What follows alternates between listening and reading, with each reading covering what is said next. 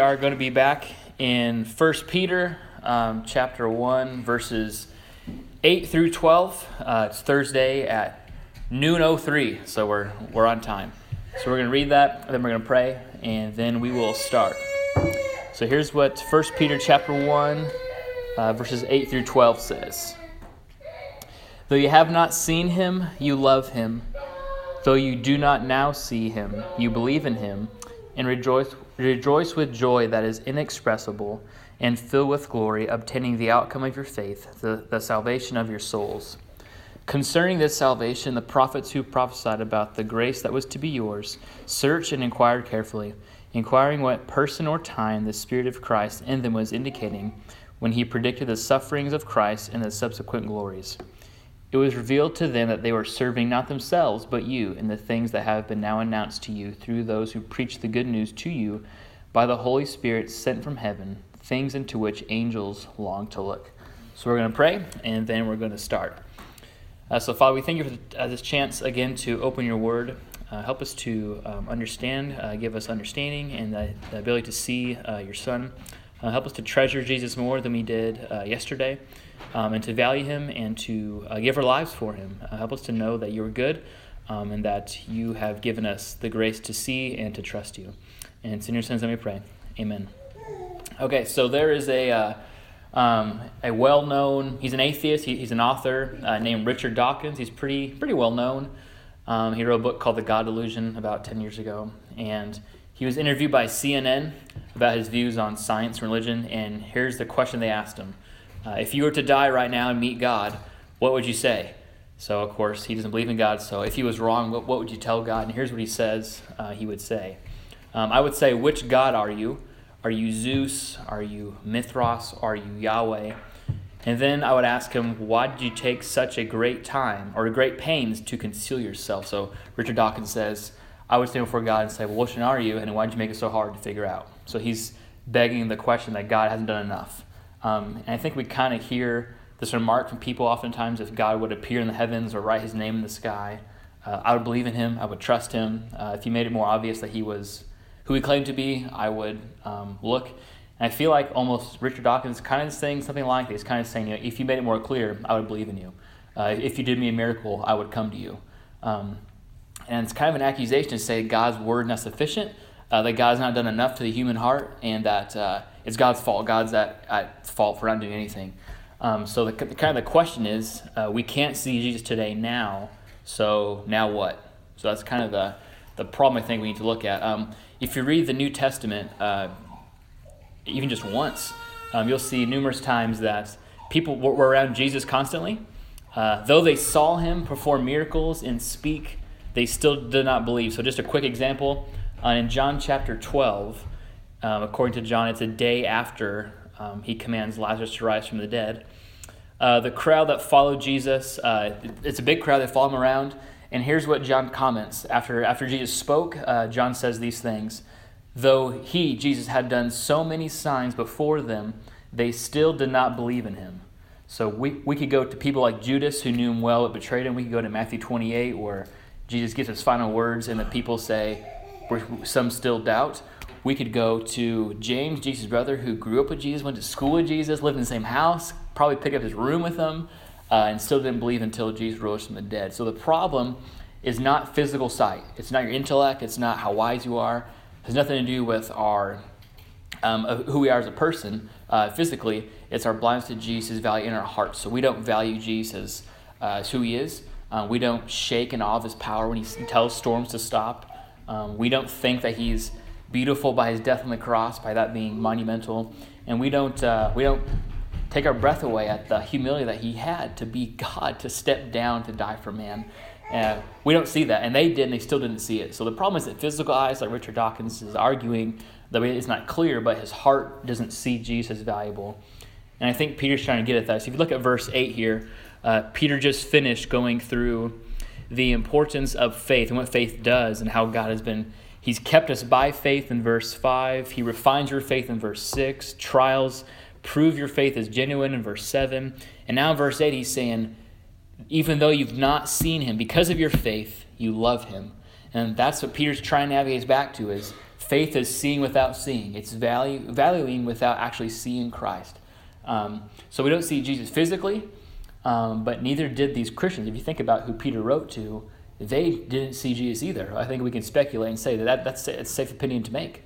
But Peter did see him. So Peter's saying, I've seen him, but you have not seen him, but you still love him. So Peter's almost applauding us to have faith.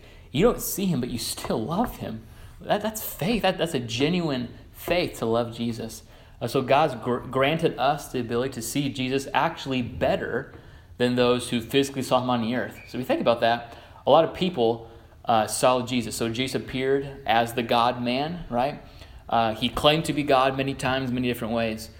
He raised people from the dead. He cast out demons. He controlled the weather and diseases. He performed many other miracles. Thousands of people saw him do this. Thousands experienced miracles like the feeding of the fish. People saw him. Thousands ran to him from cities. They're witnesses. People were probably neighbors of friends who got raised from the dead or who were cured. Like, Jesus, he cured you? So people knew he was around. They knew where he was. They'd run from city to see him. And many believed in him, but many didn't believe in him. And it's not that they didn't see him, because here Peter says, though you do not see him, you love him. And I think you can almost argue, though they saw him, they did not love him. So why is that? Well, because the Bible says our hearts are darkened. We love the darkness rather than the light. We prefer our sin over Jesus. We don't see his value. We see his works. We love miracles. We love, give me bread, give me health, give me a better house. But we don't see Jesus supreme in value. And our hearts, that's the problem. It's our hearts, it's our faith. So the question is, if you're a lover of Christ, if you've been changed by his work and by his Spirit, because God has been merciful to you. In verse 3, Peter just said, God's great mercy. So if you see Jesus as valuable, God's been outstandingly merciful to you. And we always forget that. We don't remember that even though we don't see him with our eyes, we see him with our hearts. And that's far more beautiful than we think and we forget. So Peter and James and John, they're Jesus' close disciples. They're kind of the three in his posse. And they saw things that no one else would see because Jesus just specifically drew them in. But what's great is in God's word, we see everything they saw. We get the glimpses. We saw what they saw. We get invited in, if you would, to God's inner circle and see him for who he is. We see his worth. We see his beauty. And that's faith. That's what God's given you, is a gift of faith to see that. Also in verse 8, Peter says this, so though you have not seen him, you love him. Though you do not now see him, you believe in him. So he's saying about now, if you look in verse 7, talks about Jesus will be revealed. So right now you don't see him, but one day he will be revealed, right? So Christian, the question is, do you believe in Jesus? Do you trust? I think the word trust is a good word too. I think faith, we just kind of throw it around too much. It has a bad rap, unfortunately. I think the word confidence or trust is good to use here if that helps, but do you have a trust in Christ that sees him as beautiful? And not just for what he offers. The people just wanted his miracles. And John 6, he said, you just want your fill of bread. Do you want your fill of bread or do you want Christ? Do you want what he has to offer or do you want him? And that's what faith is. It's seeing Jesus as valuable. And the question that we kind of always ask is, well, why? I think we kind of think it's like the luck of the draw. Well, I just have better eyes, or I was broken more by his words, or my family grew up Christian, I heard those things. And I think what we do is we jump to the parable of the seed sower, where the seed is cast out, which is the gospel. If you don't know the story, that's the gospel, is the seed. And the types of soils are human hearts. And in 3 of the 4 soils, the seed grows up quickly or poorly, or doesn't grow at all, and then it dies after. And the last soil is the only one that receives the gospel. It grows roots, it produces fruit, and it does what it's supposed to do, which is to produce visible fruit. And I think what we think is that's kind of luck of the draw. Well, that guy was just nicer, or maybe he was cleaner, or maybe he had more money, or he's from America. We forget that is God's grace that tills our hearts. He churns the soil of our hearts. He changes our hearts. He gives us faith. He gives us grace. It's not my quick wit or my understanding, but it's God who's been merciful. So even though you do not see him, you love him. And though you do not now see him, you trust him. And that's faith. That's the beauty of faith. So do you see the value of Jesus? And if you do trust him, how should you live? So the question is, yes, Cale, I see Jesus valuable. I love him. I trust him. If you do those things, if you are in that spot, how should you? What should be the response to this? I think all of us find great things and things we love. You don't have to fight anybody to talk about things they love. Most wives and families love their kiddos. You can hear stories from kids. You can hear single men probably love sports above wild leagues. I mean, they talk about these things we love, right? And what we do, if you're like me, is in the area of things you love, the higher the value of the item, kind of the higher your joy. So let me explain. I like baseball. Baseball is a great thing to me. I think it's wonderful. Let's say you love it, and you got free tickets to see the minors team here in Marion. So the minors team, they're not really big. They're in the league called the Frontier League, which means they basically have zero involvement with any MLB or AA teams. So they're just their own little league. Most men who play actually work a second job. Some have to. So let's say I got free tickets to see them play. Would I be excited? Yeah, baseball's fun. I'd be happy to go to the game. But what if you got me free tickets to see Game 7 of the World Series? I'd be pumped. And not just pumped, like I'd be singing about it. Like I'm gonna go see the Cubs win again, hopefully. Or I'd be singing. I'd be taking time off for work. I'd be talking about it. I'd be showing, hey, I got tickets. I'd be pumped. But the thing is, it's kind of the same thing, but the value is different. So the same topic, but the higher the value, kind of the higher our praise.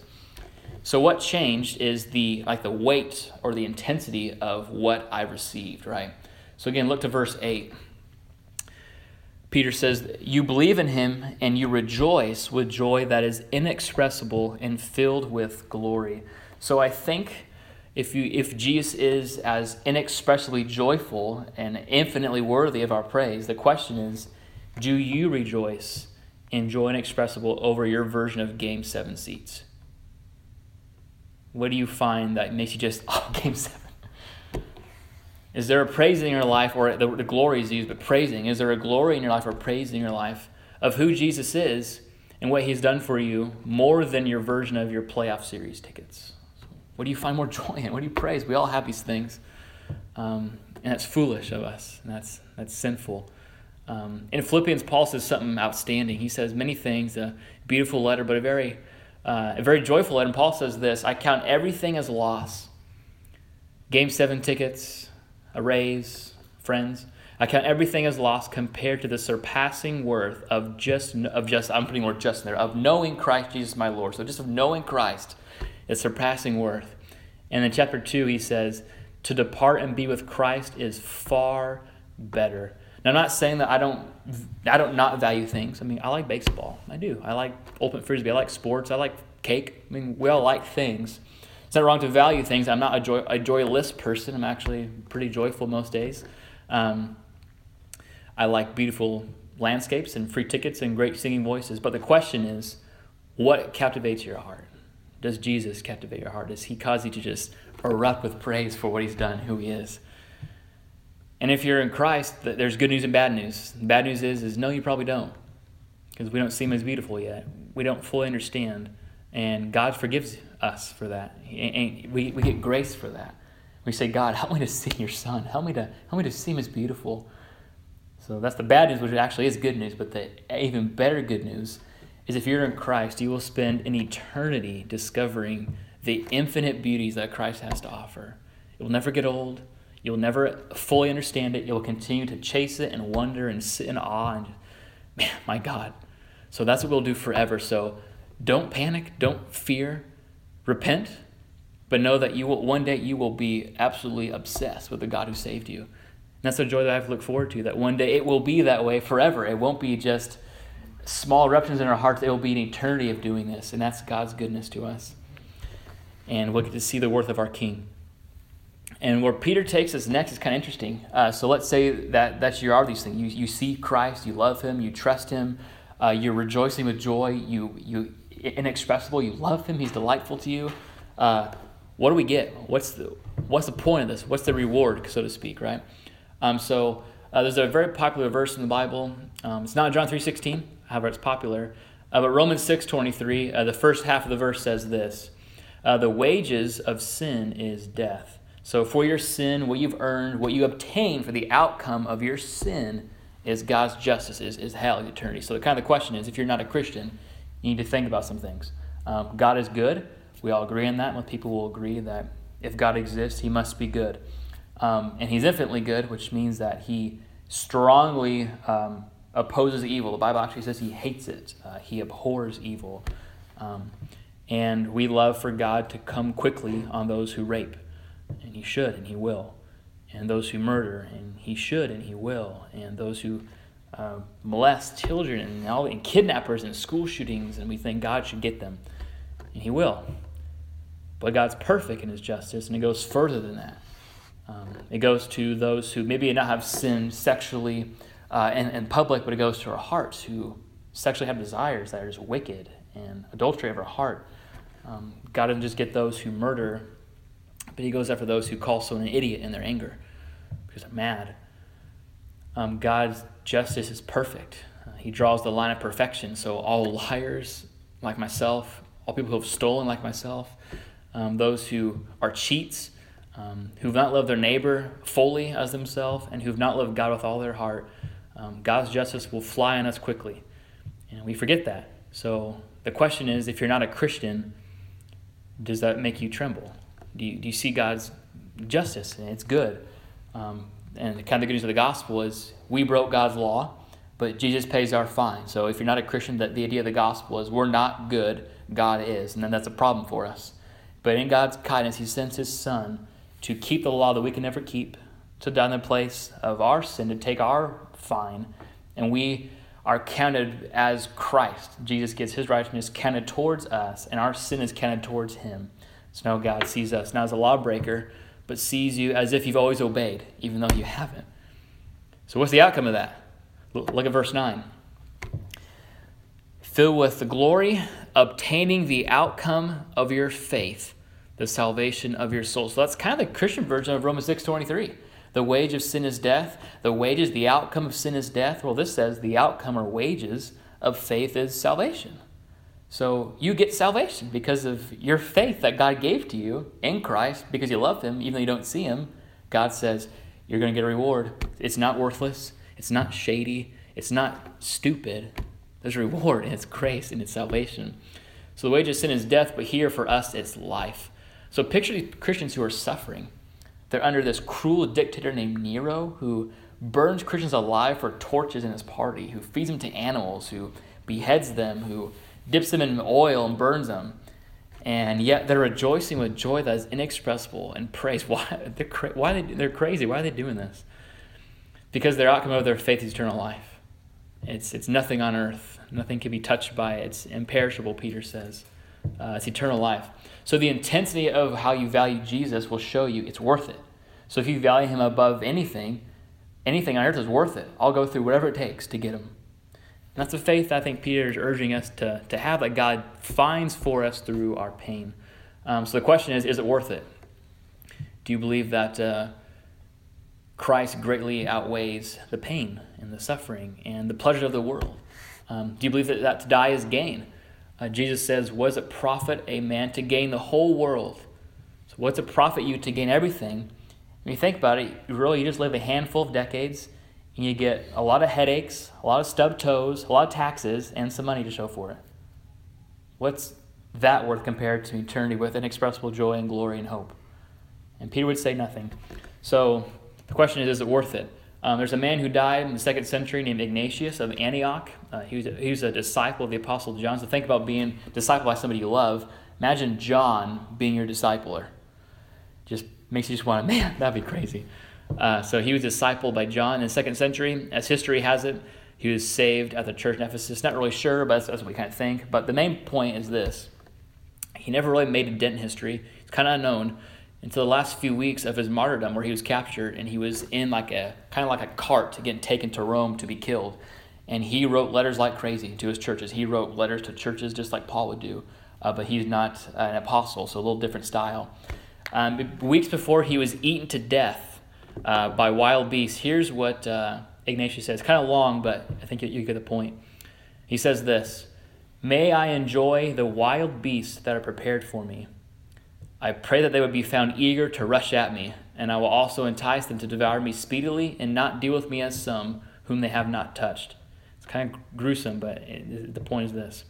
"If they are unwilling to assail me, I will compel them to do so. Pardon me, I know what is to my benefit." I begin to be a disciple. Let no one of things visible or invisible prevent me from attaining Christ. Let fire and the cross, let wild beasts, let tearings and breakings and dislocation of bones, let cutting off of limbs, let shatterings of the whole body, let all evil torments of the devil come upon me. Only let me attain to Christ. I think he would say to die is gain. And I think he got it.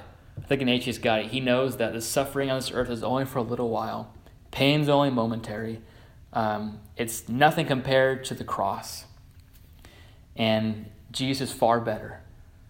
And Jesus went this way as well. I think we forget. Jesus got thorns before his throne. He suffered before he was safe. And he got pain before his fame, so to speak, in heaven. So we're following the way of our Master. Take heart. God has allowed you to follow in the steps of his Son. And we don't think that's great.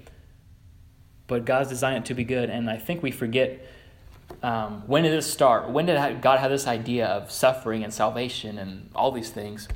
And what's great is it started way before we even existed.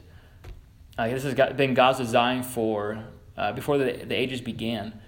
So if you look at verse 10 through 12, he goes back into the Old Testament, talks about the prophets, and all that they said, and all that God revealed to them through the Spirit, and all that they talked about. And what's neat is God's been revealing what he has been going to do since the book of Genesis. Every possible place God reveals, here's a small little window. Here's what it's going to look like. It's kind of a foggy picture, but here's what it says.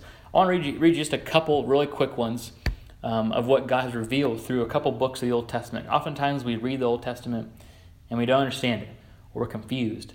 But remember that it's speaking of Christ. So here's a couple quick ones. Genesis 3:15 says that one day someone will come from the line of Eve and will crush the serpent, yet he will be in pain doing so. In Exodus 12, we see that the blood of a lamb saves you from God's wrath. There's a picture there, right? Isaiah 9 says this person who will both be born and he'll be called Mighty God. So he's God and man. It's a foggy picture we're seeing. Two more. In Daniel 7, it says that all the nations will worship this man, and his rule will last forever. So we're going to worship a man. It's a foggy picture. And then in Micah 5, it says that he'd be born in Bethlehem. And of course, now we know, that's Jesus. I could have told you that from first guess. But the prophets didn't know that. They didn't know who it was. Man, who is this guy who's going to be worshipped by people? Who is this God? They didn't quite grasp it. So he's been the theme of the Bible, of the world actually, since before we even saw it. So look at verses 10 and 11.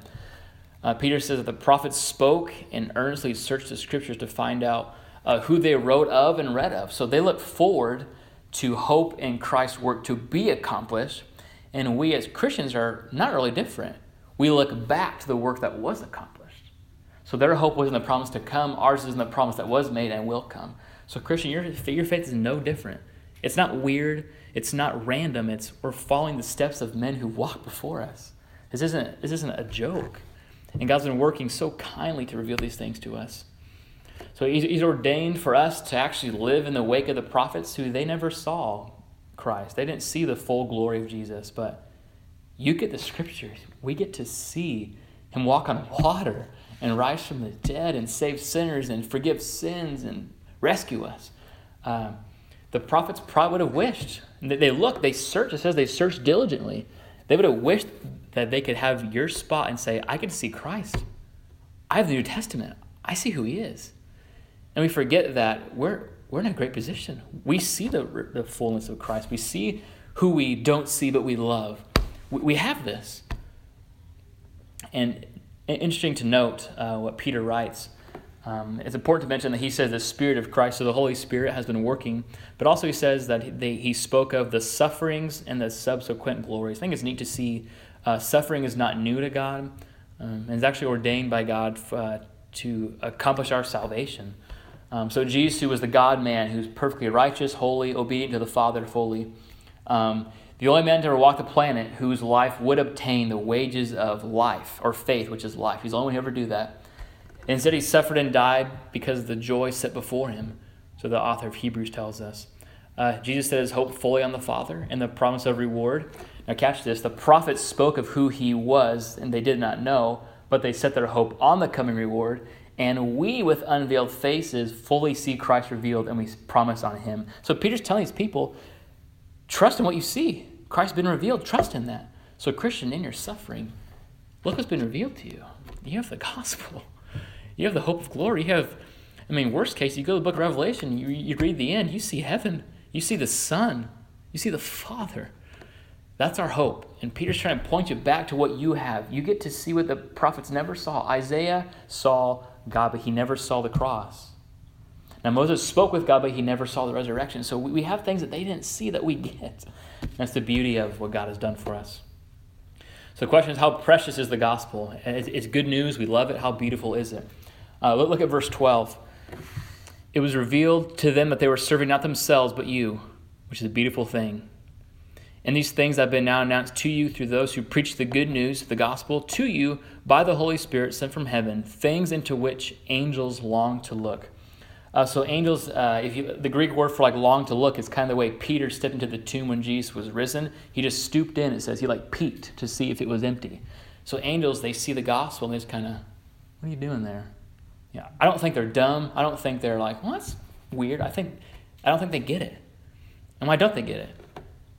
They don't have a need for the gospel the way we do. You think of the angels, they've served God in the Old Testament. They announced the birth of Jesus, and they stood in his empty tomb. They marvel at the gospel, but they don't experience the work of the gospel. They have no need of repentance. They don't need to trust in Christ's work for salvation. They don't need to be saved. But they take interest in it. And if they marvel at it, shouldn't we love him more? If angels who we just would love to see are in awe of the gospel, shouldn't we just be thinking, maybe we're missing something? Maybe I'm not getting the gospel. So do you marvel at the worth of Jesus? Do you applaud in Matthew 2 when Jesus is born, just say, hey, the king's born? And I don't think we do. And I think because we don't see Christ for all he's worth. So are you grateful for having your eyes open to see Jesus? We need to praise him that he's done that to us. He's freely given us eyes to see his Son. We do not see him, but we see him.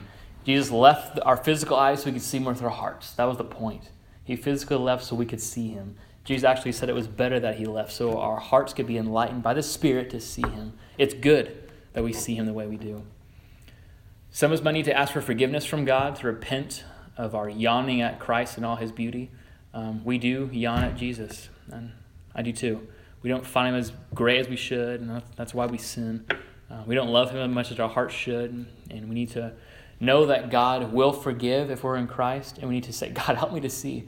And the word says that he will grant that. He will give you eyes to see. He's faithful to do that.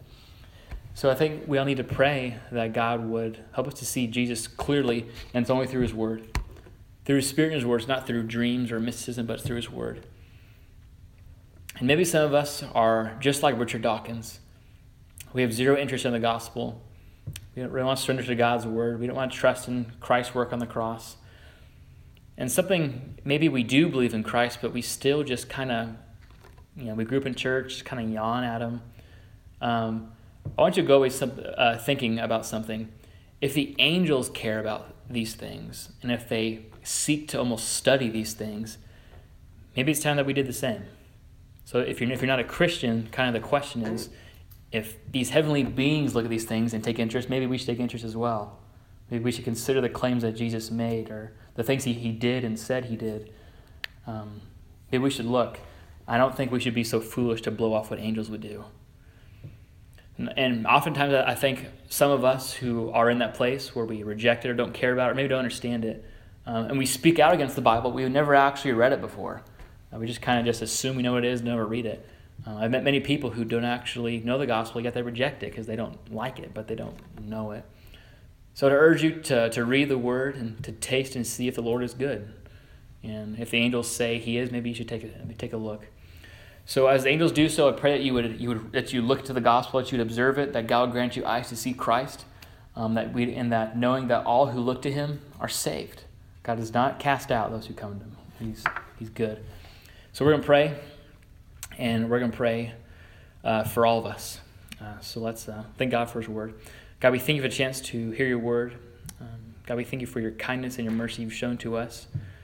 God, we pray for Richard Dawkins and people like him who reject the gospel, who who are against you, who hate you. God, I pray that you would give him eyes to see. God, I ask that you grant repentance and faith to him and people like him who don't believe in your Son, who reject you, who do not treasure you. We ask that you would stir in their hearts to see you. We pray for us who don't see Jesus as he is. God, forgive us for failing to do so. We thank you for your word, for we do see our Savior, we see our King. God, we thank you for eyes to see him, and for hearts that value him. Help us to attain the outcome of our faith, to keep us, that we would endure to the end. We ask that you continue to work in our hearts to see you and to love you. In your Son's name we pray. Amen.